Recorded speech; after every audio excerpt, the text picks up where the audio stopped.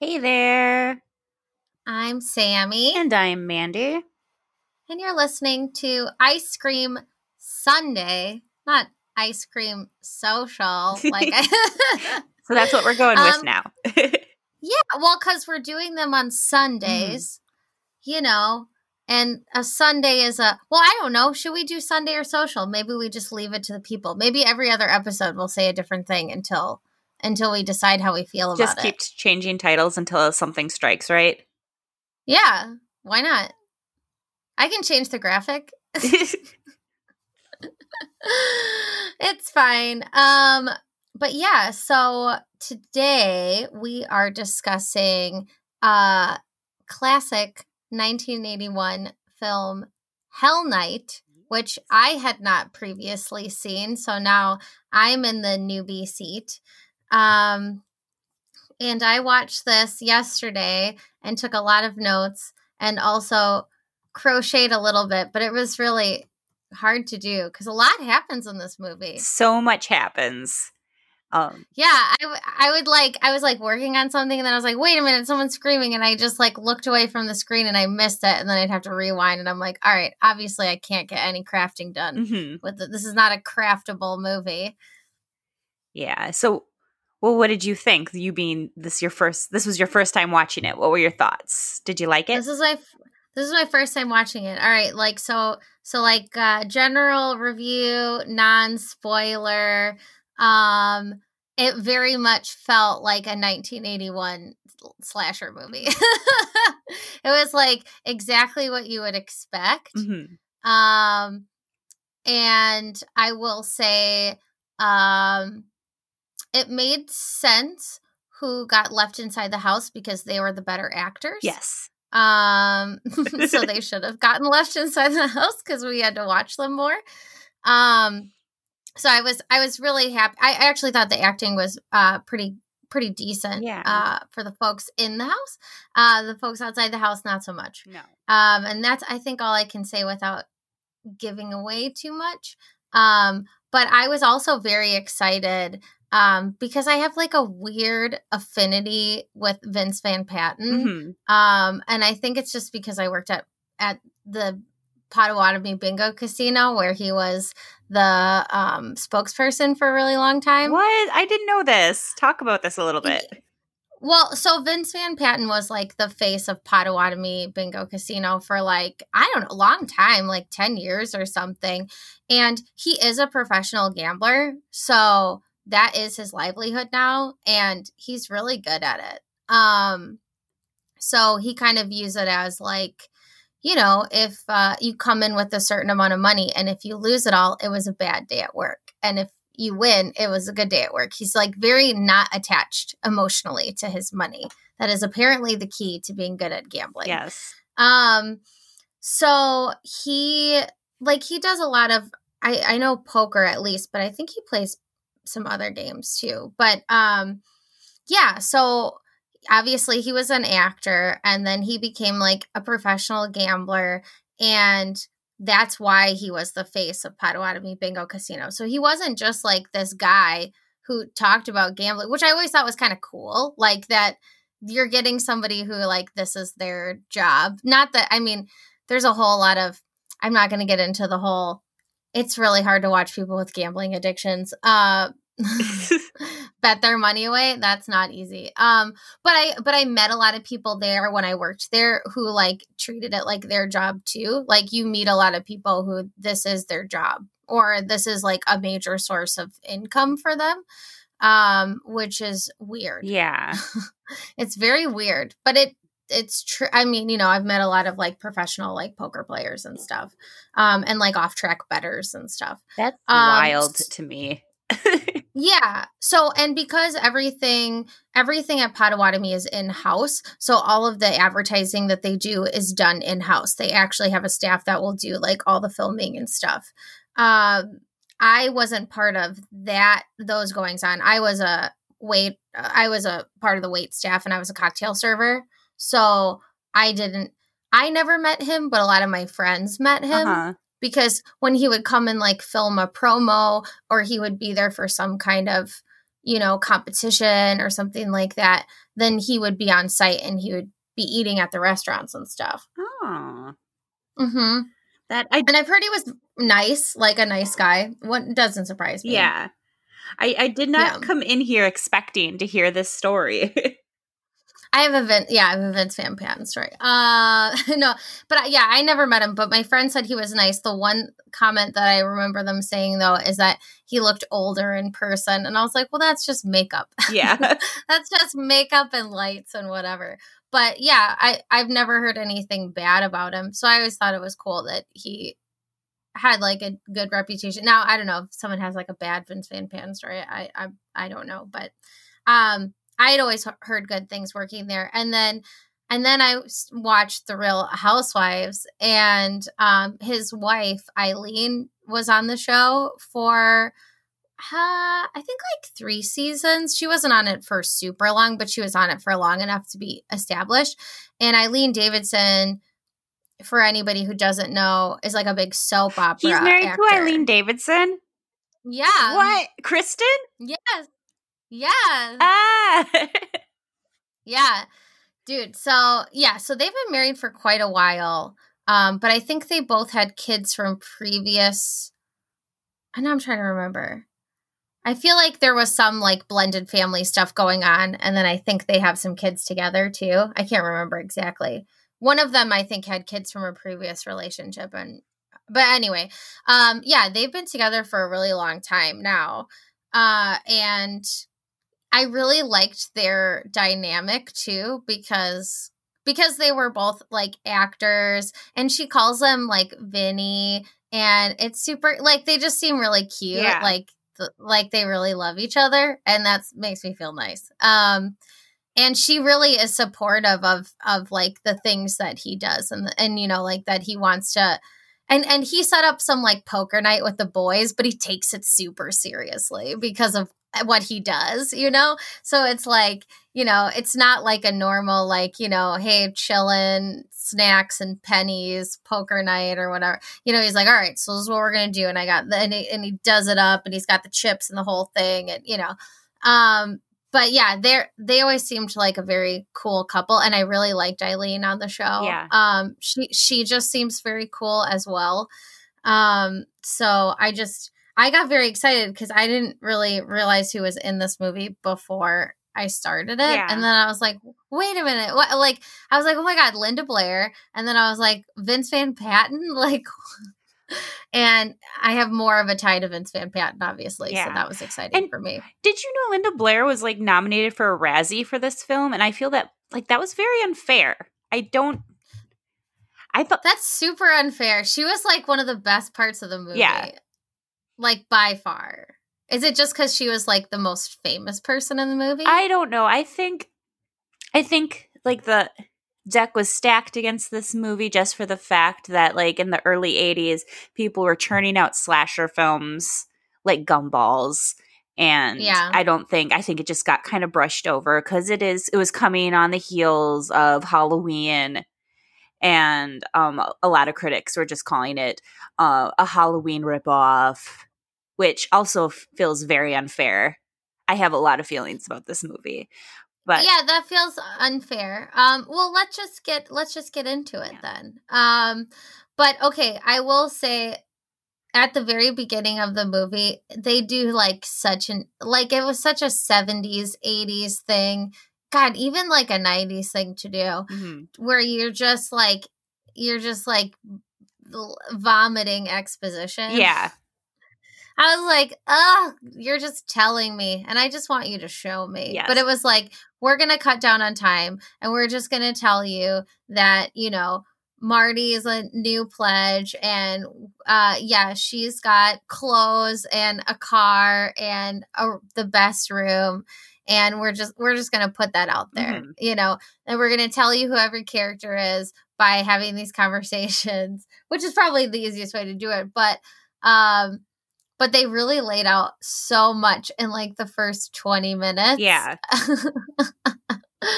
And I was like, oh, such exposition. Wow. But yeah, like, so we've got, let's see. So we've got Marty. Mm-hmm. She's a new pledge. She was talking with May, right? Okay. And then they were looking over at Peter, who is the president of the frat. Mm-hmm. And they're at this party, and then they get in this like weird caravan with torches. Yeah. I know you have like some insight into Greek life. And I watched this and I felt like, I don't think this happens. I'll have to ask Sammy. Well, yeah, I mean, okay, here's the stuff that was confusing to me. Is this supposed to be hazing of new people? Yes. Is that what it's supposed to be? Okay, so here's all the reasons why it's wrong. You would never combine a frat and a sorority and do the hazing together. That would never happen. If your recruitment size was that small, then you were losing a lot of money and your house is going to go under in a year or two. If you only have like 2 new people in your house, like you're fucked. Why do you only have 2 new pledges? Because like every year we would have, God, I'm trying to think, like probably like 25 to 30 new pledges. Yeah. So if you are only bringing in 2 new people to your house, like your house is going to go broke because you have to keep your pledge numbers up so that you can fund like the mansion. Because I mean, I legit lived in a mansion. Yes. You know, like you have to fund that mansion you're living in with the people who are living in it. So I was like, this is very confusing and very inefficient. Why would you only haze like 2 people at a time? And like, you know, from each house. Mm-hmm. And why would you do it together? And yeah, everything about that was very confusing. But and I feel like they only really talked about Marty being a new pledge. Mm-hmm. Am I wrong? Did I miss something? I thought that Denise was also a new pledge. I mean, I think she was, but I don't feel like they laid it out the way they did with Marty. Yeah. Was my point. It was just kind of like, it was like, we're all driving over to this old house, but then we're all going to leave and the 4 of you are going to stay here. And I was like, that was a really big production to just leave 4 people there. And also, like my big question that like kind of occurred to me is if like this is a tradition, and I got the feeling that this was a tradition, why did, spoiler alert, person decide to pick this particular pledge hazing to like just say, well, this is enough of these damn kids messing up my Cream City brick. I'm just going to kill everyone. Yeah, that was weird too, right? Like, how could shit not have gone down more than once? Yeah. Maybe that's why the pledge sizes are so small. Because they all actually know that like this is a murder thing. Yeah, and then they just like then they found the girl who's like the 2 girls who are not from around here. Yeah. To do it too. But then they no, I don't know. Yeah, none of that makes sense. That is like, I think that's just a plot hole. Mm-hmm. Yeah, I don't know. All of that stuff was very confusing to me. Okay, I will admit a caper that I was involved in as a sorority girl. I've told this story a couple times, but I mean, I can't get in trouble for it now. No, you can't. It was a long time ago. So I was a freshman and I had just pledged to my sorority. For the record, we did not do any hazing at our house. And they were like, why? And our sisters were like, why would we do that? We like you guys. Like, I mean, why would we do something mean to you? That's stupid. And I was like, I love this. Like, that just kind of solidified, like, I'm in the right place because there were other houses that I heard did hazing, you know? Yeah. They like joked about it for a minute because they were like, we're going to brand your asses with lighters, because they made up some story where they're like 10 years ago, you know, the girls did this and then we were on 10-year probation. Well, guess what, bitches? Probation is up. And then they were like, just kidding. That's stupid. We didn't ever do that. And I was like, oh, but then there were all these rumors in the morning. We were like, they put laxatives in the donuts, and they were like, we didn't do anything, like, because they were being really pushy, and they were like, have you eaten yet? Have you eaten? Can you eat breakfast? Did you eat breakfast? You got to eat something. Please eat something. And we're like, why are they being so pushy about food? Did they put laxatives in the donuts? And then it was like, they put laxatives in the donuts. But really it was just, when you pledge, you're like, it's very ceremonial, right? Like everybody's wearing white and you're in the basement and there's this like aisle you walk down and you've got to say things and repeat things and whatever. Yeah. And they're like, it's a long process. Like it takes a really long time. It's like 3 hours to get everyone pledged. And they're like, we don't want, because I guess last year 2 girls passed out because they didn't eat anything. So they were forcing us to eat so that we wouldn't pass out. But it sounded so suspicious that we were like, what are you doing? Yeah. Are you trying to do something to us? Which is just awful. My knowledge of Greek life is so rudimentary. And by rudimentary, I mean like, I just assumed like if you were pledging, it was like a interview process and they'd be like, okay, you're in. Like I didn't know that there was pageantry and like a cult in the basement. Oh, yeah, there's pageantry. There's memorization. Like you have to memorize facts about the house that you're joining. So like the history of it, what chapter you are. You have to learn like the Greek alphabet, you know. Oh, you get quizzed. And you have to like answer a quiz and stuff. Anyway, it's a whole thing. That's too much. It wasn't that bad. Our house wasn't that bad. Other houses, like I said, were more intense. But I did get involved in a heist or a caper, if you will. And I wasn't living in the house at the time because, like I said, it was my freshman year. So I had just pledged. So I was in the house, but I was like still living in my dorm.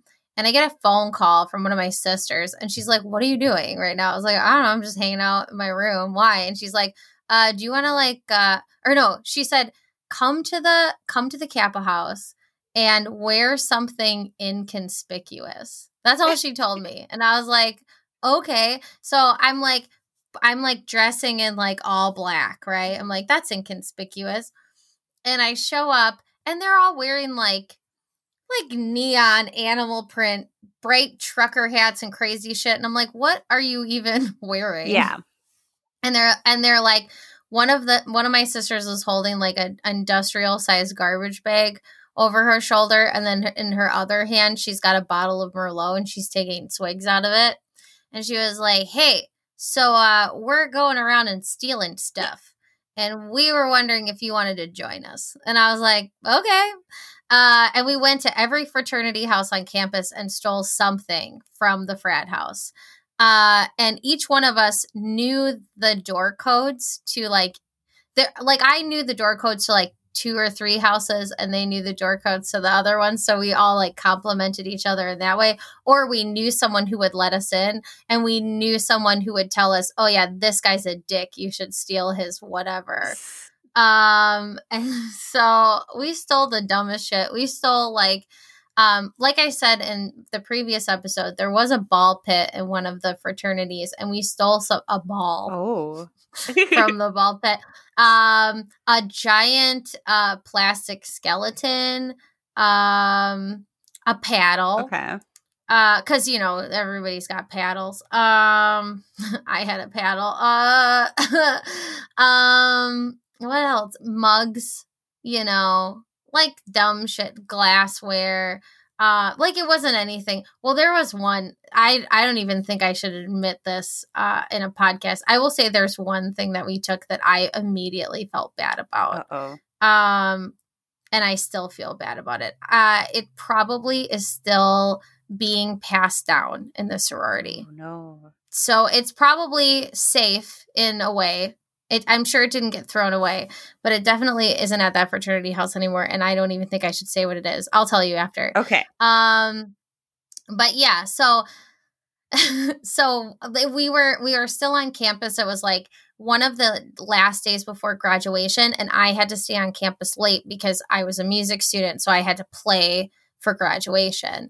So there weren't that many people left on campus and there were no finals left anymore. So it was like everybody was just like partying and just doing random shit, you know? And so that's kind of the headspace we were in.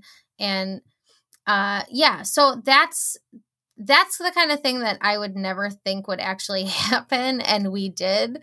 But we definitely never did like a car caravan with torches. Mhm. But all at the same time, like we were a really small campus. Like you could walk everywhere you needed to go. You know, everything was in walking distance. You never really had to get in a car to go anywhere unless you wanted to go like to a restaurant off campus. Yeah. Or like to the bougie Goodwill that we had. But outside of that, we didn't really even get in cars. So that was strange. And going to like an old mansion, I mean, we didn't really, outside of the sorority and fraternity houses that we had, there were definitely not any other nice houses by us. Yeah. So, because this was like rural Indiana. I mean, I mean, you know, like one of our restaurants got shut down because somebody brought a deer that they hit into the kitchen. Oh, no. And was starting to process it in the kitchen. Was it Old And so Country then Buffet? No, it was a Mexican restaurant. It was just like one of the kitchen guys brought it in. But I was so sad because I loved that place. Mhm. And luckily we had 2 Mexican restaurants near campus, but the other one was like not as good Aw, man. because this one had beer towers, so obviously superior. So I was very sad when they closed, and it sucked because it was like it wasn't even, I don't even think like management knew what was going on, you know what I mean? It was just like one guy who had like not the brightest idea. That's so stupid. I know. I was like, no, why are you like, you know, like harming this place just because of one dude's bad idea? Yeah. Oh well. But anyway, that's the kind of environment we were in, just to paint the picture for you, you know, and like, you know, we had a Kroger, and yeah, there was like the Goodwill was pretty nice. But if you wanted to go see a movie, we had like a tiny, like little movie theater on campus that really wasn't much of anything. So if you wanted to go see like a new movie, you would have to drive at least 30 minutes, if not an hour, to get into the city, to go see a movie. And like, I would say once a month we'd drive into the city, and it felt very fancy. And we're talking about Indianapolis. I just like want everybody to imagine like how desperate you have to be like, wow, Indianapolis, I've really made it. Indianapolis is beautiful. Indianapolis is really nice, but it's small. It is. It's super small. There's not like a lot to do. I really like Broad Ripple. I got my first tattoo on Broad Ripple. So I feel like I, you know, have street cred there or something. I had a guy at a Qdoba in Indianapolis try to tell me that vegetales was vegetables in Spanish when I was a Spanish minor. That was weird. Those are my memories of Indianapolis. And there was a Steak and Shake there, and that was a big deal. Yes. No, I'm just saying, like, coming from like, you know, I can drive to Chicago in not too much time. Mhm. And I live, you know, near a city of 500,000 people. Like, that Indianapolis was the most exciting thing happening in my life at the time, was like definitely a shift Yes. for me. That was like a different life experience. But anyway, so I don't know about other frats or sororities, if they would. I just can't imagine anybody sinking this much energy into 4 people. Yes. Is my point. And also, I just love it's such a like white thing to be like, you know what? I'm gonna break this lock with a gun. Like, for real. I was like so exhausted by that. Well, and then like the risk involved, like, I don't know much about guns, but couldn't like, wasn't there like, there's a serious risk that bullet could like bounce and hit you. Yes. Yeah, everything about it was, that's why I'm saying it was just like such a white thing to do. Like not thought through. You know, no thinking of consequences. But yeah, so they're heading to Garth Manor, party on. And yeah, I will say, I mean, it's 1981. I wasn't that shocked, but like all of the like objectifying of Denise was like a lot to handle. It was. That being said, I love Denise as a character. Yeah, Denise was cool. They really, like, at this point in slasher history, the tropes already exist. They leaned into the tropes, but I really appreciate how they layered the characters. I feel more than a lot of their contemporaries did at the time. Yeah, I would agree with that. I think they gave them more of a personality than you would expect. Yeah.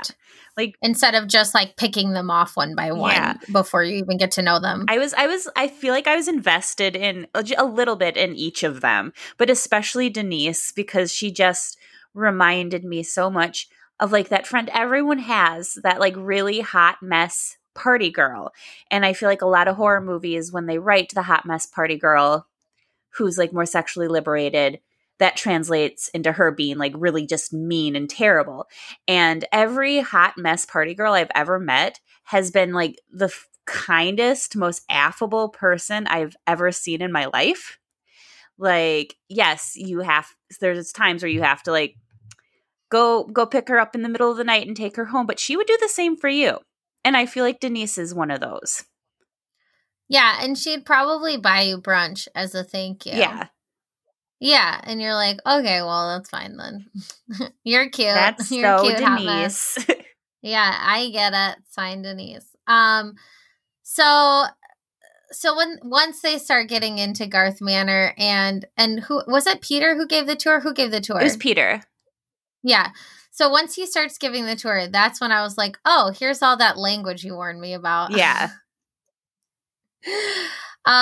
So basically he's laying out what happened at the house, and he's talking about like developmental disabilities and like physical deformities and stuff, and you know, like not gentle ways. And basically like the dad of this house like killed everyone and then himself. Because they were all so fucked up. And the only body I think that was unaccounted for was Andrew's. And Andrew was like one of the sons. Sons, yeah. So and then oh my gosh, okay, I'm gonna say that he used an acronym that I had never heard before. Huh.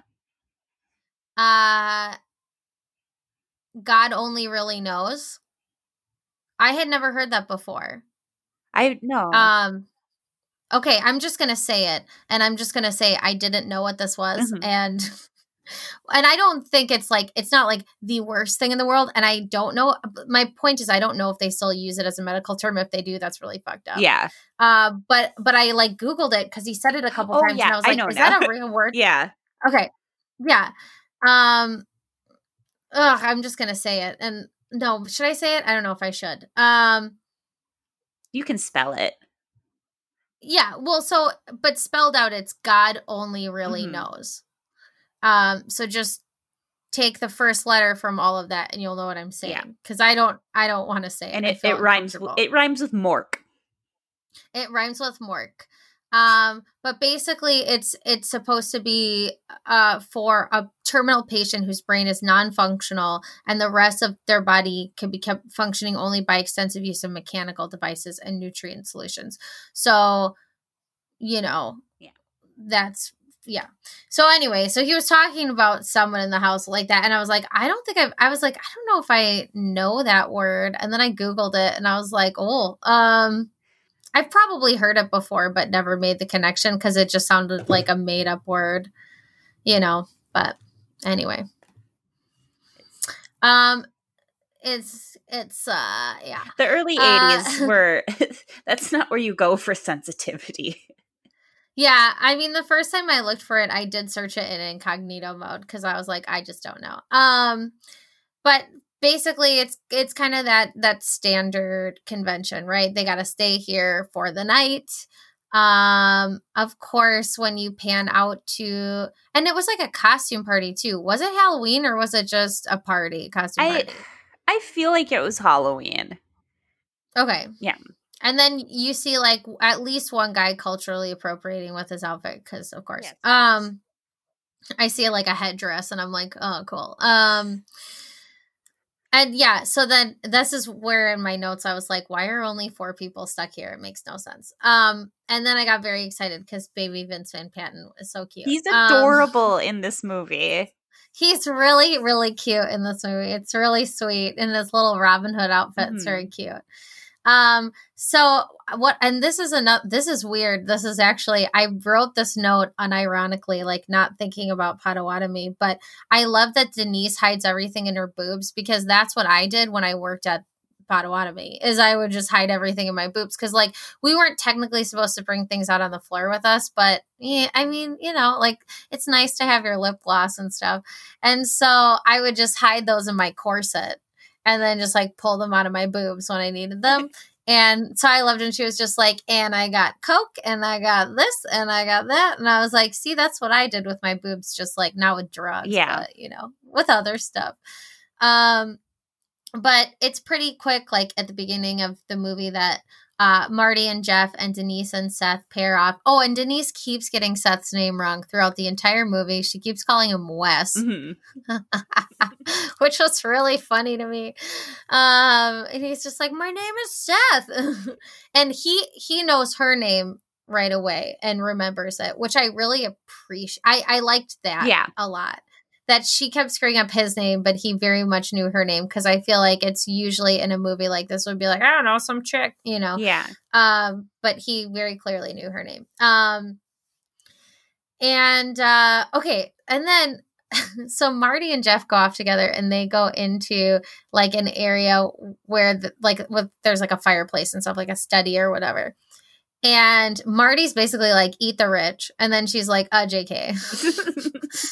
And I was like, oh, no, you were so close. Which was weird because like Jeff's rich, like Marty isn't, you know. We're going back and forth between the, you know, 2 couples like at this point. And you find out with Marty and Jeff that like Marty got the car and the clothes and the room in exchange for her English lit notes. And Jeff joined the house because of like, he's a legacy. Yeah. Which I will say that's a very real thing. That is a very real thing. It depends on the house that you're in. Some houses I think have policies where like, if you're a legacy, you're automatically in. I believe with our house, we would weigh that against other things, you know, like, yeah, they're a legacy, so they get, you know, X amount of points on this spreadsheet. Like basically you get people like evaluate you and evaluate your fit in the house. And I think that was given quite a bit of weight in our house. I'm trying to remember. But a lot of other things needed to be considered too. Like you couldn't just expect to get in just because you were a legacy, but that really varies from house to house. And we find out that Marty's a mechanic. And then as soon as she starts talking about it, Jeff's like, oh, my car is making this weird noise. And she's like, that's why I don't tell people that I'm a mechanic. I thought that bit was really adorable and kind of surprising because he wasn't like, oh, but you're a girl. He was like, oh, hey, so now that you're saying this, my car's fucked up. What do I do? Yeah, and then she's like, see, this is why I don't tell people. And he wasn't like, are you sure you know what car things are? Because you're a woman with boobs. And she's like, yeah, no, I know. And then, so when we're with Seth and Denise, Seth wants to like, you know, get down to business. And Denise is like, tell me about surfing. And then he's like starting to tell her about surfing, like after they were like making out a little bit. And everything he says, she just turns into like a sex joke. Yeah. Which I thought was also great. Like he was just like, you know, like what I can't remember all, but it was like go in and dip out and whatever. And she's like, oh, okay. Yeah, tell me more. And I was like, it's pretty funny. And at some point he says to her, you're some buzzy chick, which I just thought was a really good line.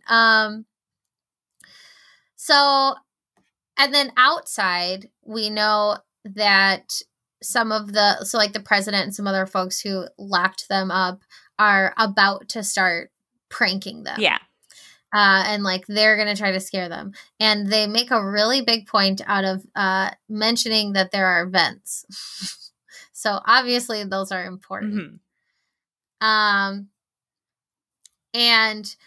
And you go back inside. So like, you know that they're shuffling around outside. You go back inside and there's like a really loud sustained scream. And let's see. Wasn't this when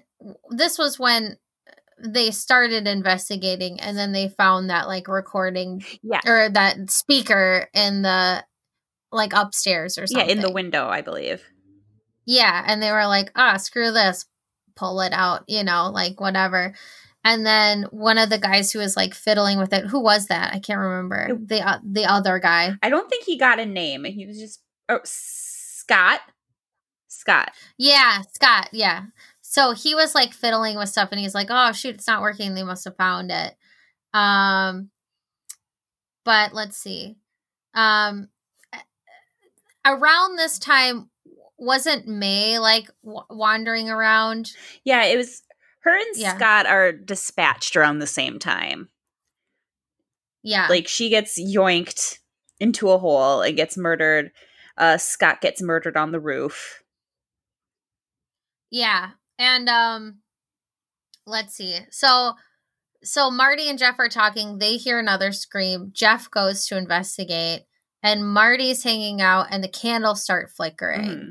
And then she sees a ghost, like a moaning, clinking ghost that she thinks is like some kind of projection. Yeah.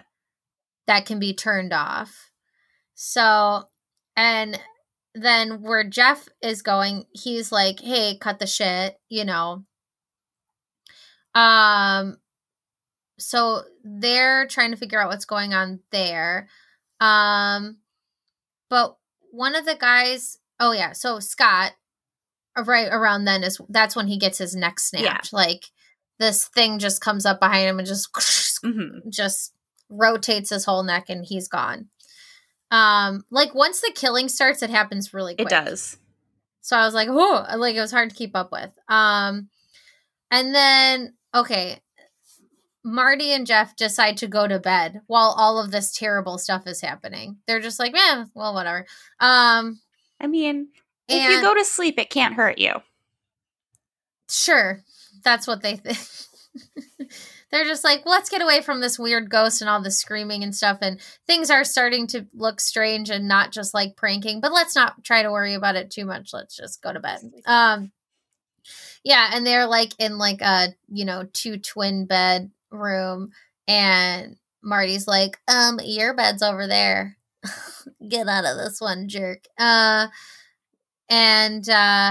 Denise is looking around this time in her lingerie. She's looking for creeps. Mm-hmm. But then, so then Peter wasn't this around the time that she said something about Quaaludes? Yes. Did she see his mask in the mirror or something, or like think it was a mirror, but it was his mask? Yeah, she looked in the mirror and she thought the Quaaludes were fucking up her skin. Yeah, and it was like Peter, right? Now I keep messing up the names. No, it was what's the son's name? That she saw in the mirror. It was I thought it was Peter in that mask. No, well, see, I missed that part. I thought it was definitely one of the Garth. It was Andrew, but it might have been Peter. I thought it was because he came out right a second later he came out with that mask. Oh, see, I got confused. Oh no, you're right. And then okay, and then he was like shouting for Scott, like, okay, I got her, so like let's go get her. And he's shouting for Scott, and he's not answering obviously because he's already dead. Yeah. Okay, all right. I just wanted to make sure I got that right. And then instead of Scott is the dead, I wrote. But instead of like investigating further and trying to figure out what happened, he's like, I'm gonna get out of here. Yeah. and he's trying to unlock and get out of the manor, but instead he gets faced, and then he gets stabbed. Yeah. So he did not get away successfully. And we go back to Marty and Jeff. She can't sleep. So she turns on one of they have like a lot of candles in this house too. Like, let me just say, the candle bill, very expensive. And they only have 4 pledges, and I'm certain like they set up the candles in the house for like that's like a lot of work. Yes. Yeah, there's so many candles in this house. But anyway, they start to make out on a creaky twin bed. Denise Denise is still saying Wes. Yes. Instead of Seth. So so wasn't it like they were like, you know, starting to get down to it, and then Seth like goes to the bathroom, and as he's in the bathroom, 2 beings come over Denise and silence her quickly before she has a chance to alert him. Yeah. And then this is the thing that was confusing to me right away, was then he comes back to the bed, and the head in the bed is May's head. Yeah, May's head, not Denise. That tripped me up the first time too. So confusing. I was like, wait, why does he just keep calling her some sorority chick? And then when they were like, "Where's Denise?" I was like, oh, so wait, that was May. Yeah. Really weird. So like basically the people who are, you know, at this manor and torturing these people just have like no mind for continuity. And it's fine. So Seth is like, all right, I gotta get the fuck out of here, and I gotta go try to get help. That's the best thing I can do right now, is like go out and try to find somebody and get help from them. And so he's like, well, they gave me this gun to shoot my way out, so I'm gonna do it. And then he's like, oh, well, like I saw that from a million miles away. I was like, that's not a real gun. That's just gonna be blanks. And it's blanks. So he's like, great. Well, I guess I gotta climb this gate. This murder gate. Yeah, this, you know, nut ripping gate. And he miraculously makes it to the other side. And so, like, you see him off running for help. Marty and Jeff are hearing some disturbing stuff. They hear tapping, and they're like, all right, we better go find out what that is. And that was Peter, right? Tapping on the glass. Like, his body was tapping against the glass after he got stabbed, because he had that weird parrot on his shoulder or whatever. And they were like, oh my God.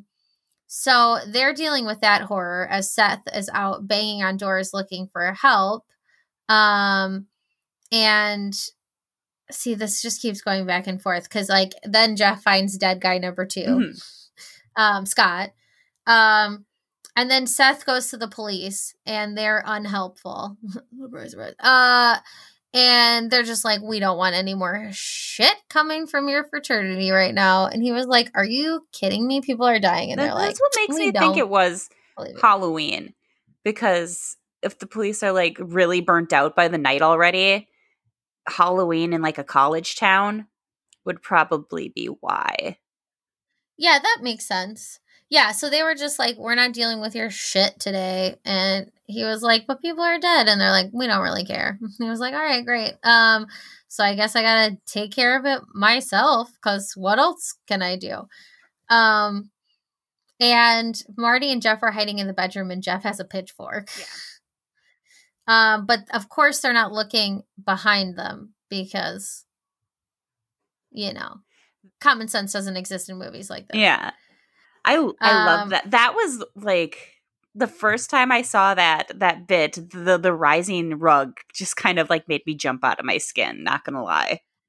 It was really creepy. And then Jeff's like, I will stab it with a pitchfork. Yes. And then it just crumples, and you're like, wait, what? That was way too easy. Like, I was like, that can't have been it, because that was super simple. Yes. You know? Yeah. So, and then it's like, oh, because of course there's like a tunnel underneath where, so he slunk down into, it just happened to be this like perfect thing, you know, where he slunk down into a tunnel. So, so then they're like, well, I guess we have to go into the tunnel. And go find out what's going on. And very brave. And so they start going down to the tunnel. And then, you know, it's fine. It's fine, guys. Denise is fine because she's just downstairs having dinner with rat friends and skeletons, and she's dead, and it's fine. No. It's totally fine. So that was very disturbing. So there's like a lot of dead people down there. Yeah. Yeah. So like the whole family, basically. It's a whole family affair. And then Lurch comes, you know, coming to and they successfully get out of the tunnel, and then they run into Seth, right? And he comes back with a gun. And he's like, I'm back because nobody helped me, but I have a gun. And then as he's explaining how he's going to help them, he gets stabbed and dragged. Yeah. It's just like, no. But then doesn't Marty picks up the gun? Yeah, Marty gets the gun because she's and the last competent person in the house. Absolutely. And rifle to the chest, you know. And then wait. I missed a part. I'm sorry. Seth gets stabbed and dragged. He kills somebody. He kills someone with a gun. And then they come out of the water and rise up one more time, and he hits him again. And then he comes in all confident, and then he gets killed. I'm so sorry. I missed the part where Seth did something very heroic. Then Marty heads for the gun, and they're trying to fight off the attackers. But then Jeff gets thrown out the window. Yes. Dramatic also. And he's dead now. He is very dead. And Marty's working on her escape, and she just keeps running into grabby hands, dead bodies, or killers. So, okay, this is the part where everything happens really fast, and it's right at the end, and I get confused. But she gets the keys for the car out of the hands of, it was either Peter or Scott. I believe it was right? Peter. Peter would have the keys. That's right. That would make sense. So he's got the keys. So she pries the keys out of his hands. She escapes and she gets into the car. But then she can't make it past the gate. But she does end up hitting the last living attacker with her car. Yes. Yeah. And then just loses her shit and just lays on the horn and falls asleep there until the morning. Where then she just looks around at all the wreckage around her and is like, well, I guess I better go somewhere and do something about it. Did I encapsulate the end properly? Yes, that is exactly. Okay. That's how I witnessed it. Okay. It's like, it happens, all that shit happens so fast at the end. It does. That you're just like, what the, you know? And I was kind of surprised by their choice of only having one person live. Yeah.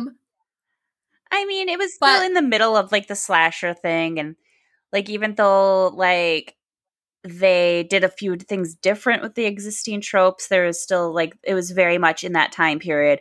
There is to be one survivor, like just one final girl. Yeah, it's interesting. I mean, it kind of, I don't know, some of the stuff made me think of like The Strangers a little bit. Yeah. Or something like that, you know, like oh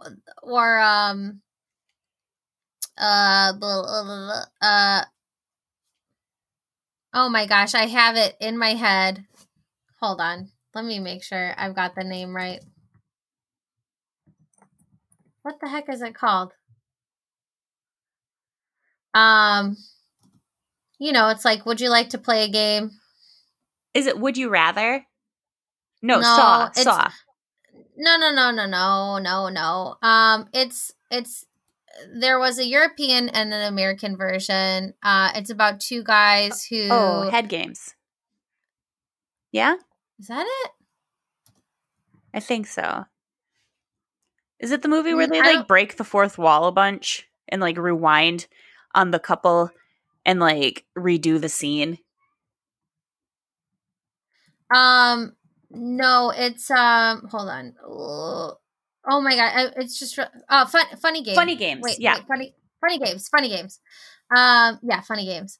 It's like a little funny gamesy, a little, but except more slasher, like less psychological and more slasher. Yeah. But it's kind of like that whole, you know, like they're probably totally fucked, right? Mhm. Like it's that kind of a feeling. That's what I was trying to get across, and I like could not do it.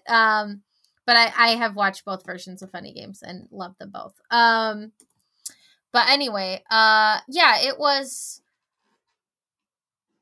Yeah, it was.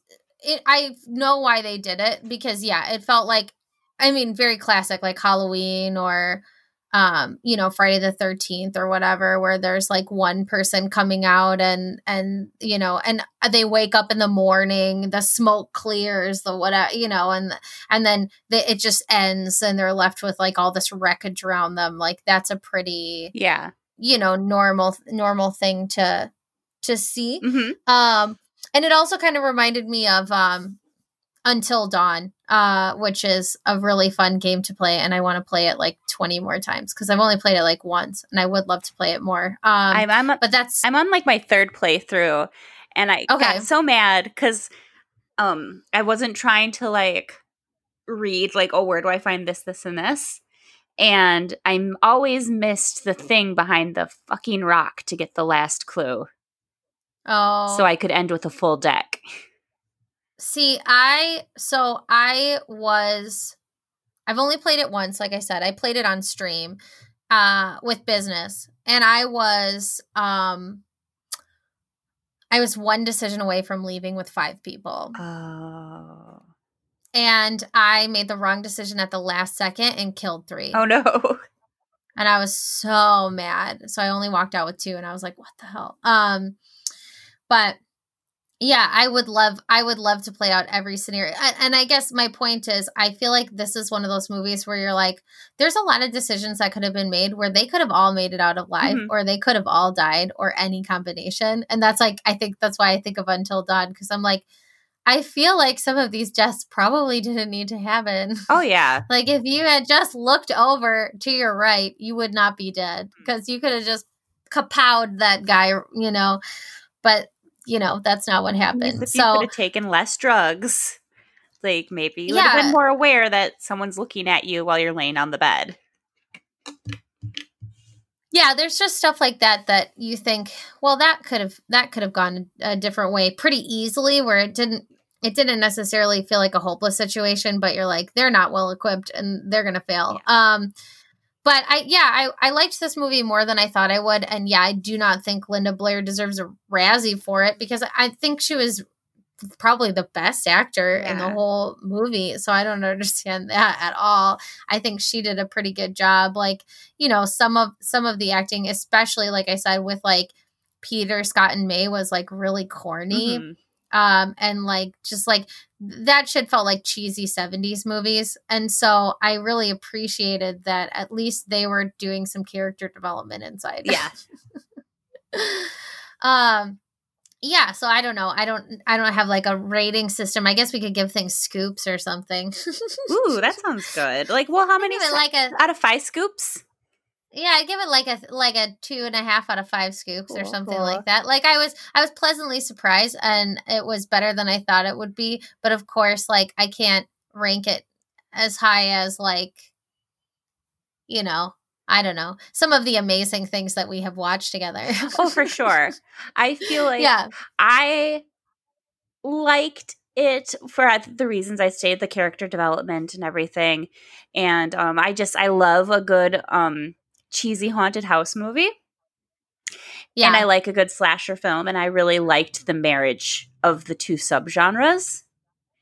And I like, there was this review where someone's like, who enjoyed the movie, and they're like, I wouldn't have been surprised if someone moved a curtain aside and Vincent Price stepped out.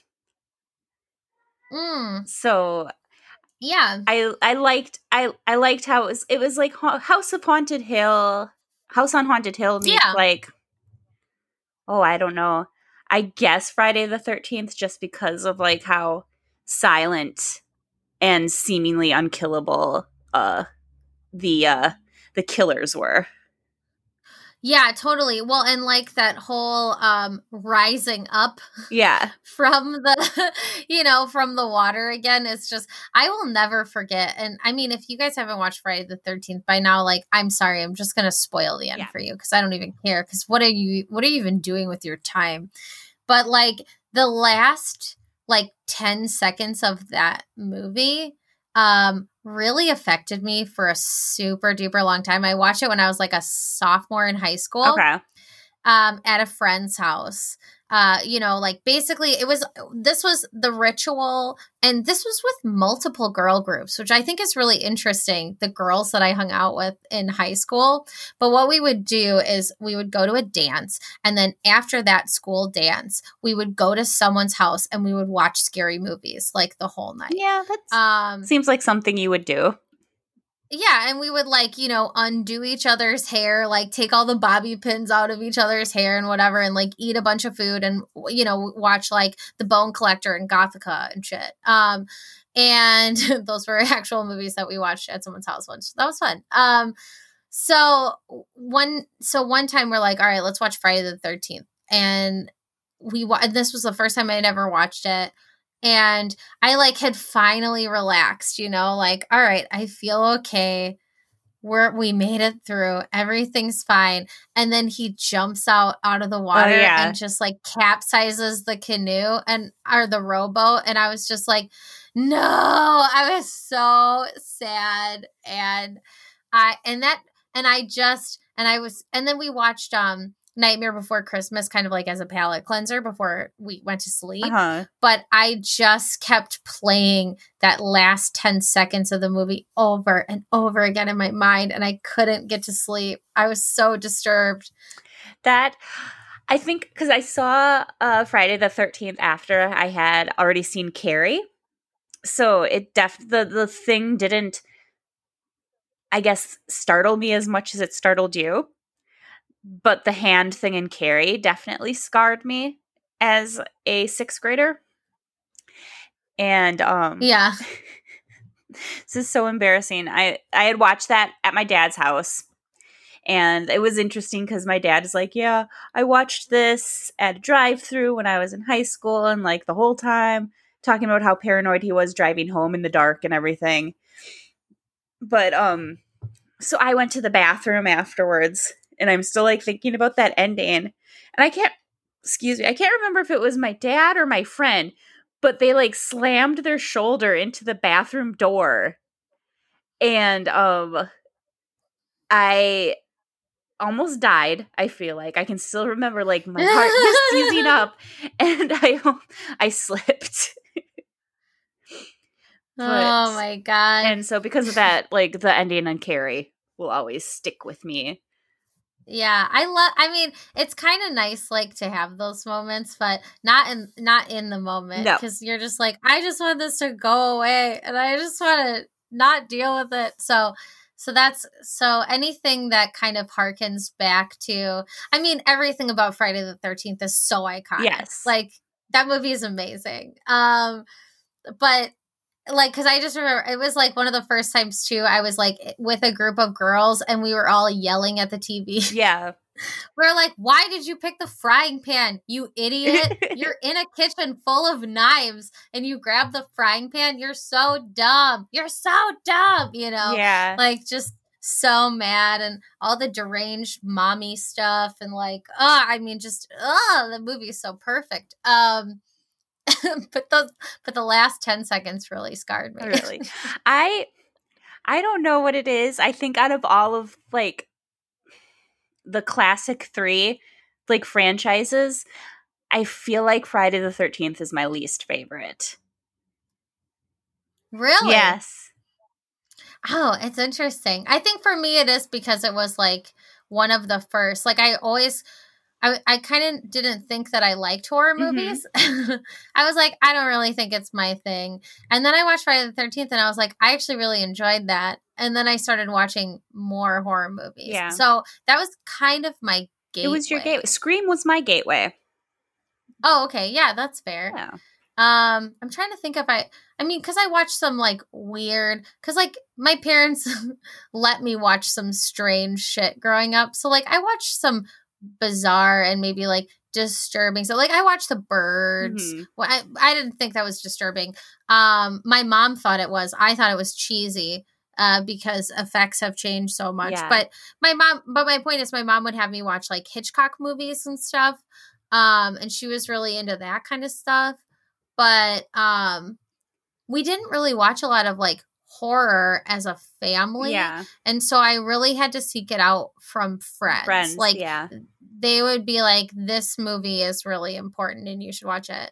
And so that's how I watched like Friday the 13th. That's how I started watching the Halloween movies. That's how I started watching Nightmare on Elm Street, I think. And then and like movies like Flatliners, and like Gothica, The Bone Collector, like Seven, if you can put it in that category. Like all of those movies were ones I watched outside of my house with other people. Yeah. Yeah. And then like as I got older, I was like, oh, I guess I just like horror movies. I don't know why I was like so resistant to saying that for so long. My mom just didn't have them in the house. She didn't like me even reading scary books because like I did have like a very, very, very active imagination to the point where like around the time I was 3 on, I had night terrors and no one knows like how they came on. And I was like a very like I was a sleepwalker, all that stuff. So I think my mom just purged the house of anything horror if she could. And I definitely got exposed to horror through my friends groups and like you said, just watching them at parties in like the basement. But I think by time I got into junior high was when like my mom stopped really monitoring what I was consuming. And then that's really when like I would go to the local video store and come back with like a big stack of classic horror. Yeah, nice. Yeah. Yeah, I don't know. And I still feel like for me, I'm very behind. Like there's super classic stuff that I haven't watched. So or haven't watched in a long time or like don't remember as well as I should. So that's another great reason to be doing this podcast. Yes. Because it like makes me watch more stuff. Well, and like my boyfriend is not like a horror movie person. I did not make him watch Hell Night, but I have made him watch more. You know, I'm like, well, these are more psychological. And he's like, well, that makes it worse. Yeah. And I was like, I know, but I still want you to watch them. So like, it was weird because he thought he hadn't seen Get Out before. And then we started watching it and he's like, wait, I've seen this. And I'm like, you did? And he's like, yeah, didn't we watch it together? I was like, no. And he's like, oh, I thought we did. And I'm like, no. So we still don't know who he watched it with or when he watched it, but he had watched it before. Yeah. But I'm able to get him to watch, you know, like Jordan Peele and Ari Aster and stuff like that. Where Hereditary is on my list to show him because he hasn't seen that yet. I always get Nick with like because my husband's a huge film nerd. So I always get him with, oh, but you should check out the sound mixing, the sound engineering in this movie. And so he's now a horror guy. And I'm surprised that he got back on the horse because like silly me threw him off it was like throwing a baby off the end of the dock. The first Me movie that I ever showed him was Insidious. Oh, yeah. Yeah. Yeah, I'm trying to be really careful with like the horror movies that I show him so that, you know, it's like my taste is very respected by him. And he'll say like, he's like, I think you have really good taste in movies. And I don't want to show him but the weird thing is he has really bad taste sometimes, like on purpose. Yeah. Like we've watched Tango and Cash and Commando and Smokey and the Bandit, shit I would never watch. And he thinks it's great because he was like a kid or pretty young when it came out. So those are like his memories and he thinks they're awesome. Mm-hmm. And I'm like, I don't get it.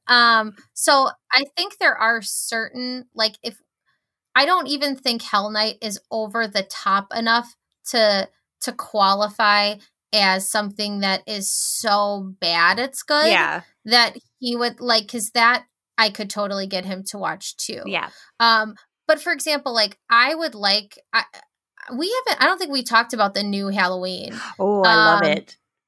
I loved it. I thought it was so great. Well, and when I saw that Danny McBride was one of the writers, I was like, oh, yeah, like hell, I love his writing. So I was very pleased with that, and it's like I would love for him to watch like the new Halloween because it was so well done. Yeah, that's a favorite in our house.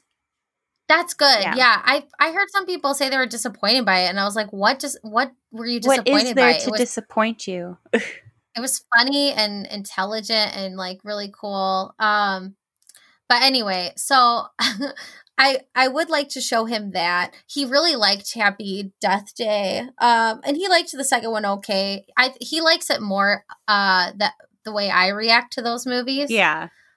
He just thinks it's fun to watch me get really excited. Because I loved those movies. I thought they were just great. But I think he watched Midsommar and he was kind of like, I don't know how I feel about it. And I was like, that's an okay place to be. Yeah. That's not a movie to watch as a couple. In some way, I think it's cathartic when you come out of really bad relationships and you've both commiserated about them to watch a movie like that. It's kind of therapeutic, right? Mm-hmm. Like, yeah, just let them burn. I just remember sitting next to you during Midsommar and like just the under our breath stuff we were saying about the main dude the whole time. He was the worst. He was. Oh God, I hated him so much. And I didn't feel any more sympathetic on a second viewing. But anyway, I guess that wraps us up for now. I'm sure we could just keep babbling about this stuff forever. Yeah. But we'll be back soon with another installment. We've been talking about maybe doing some anthologies. I think that's a good idea. Yeah. There's a really good one that I want you to watch if it's accessible. So. Okay, cool. So we'll just leave it as a mystery for now. You're just going to have to tune in to find out what it is. Ooh. But until then, be safe, wear a mask, wash your hands, be good to each other, be healthy, and don't be racist. Don't be racist. All right, bye. Bye.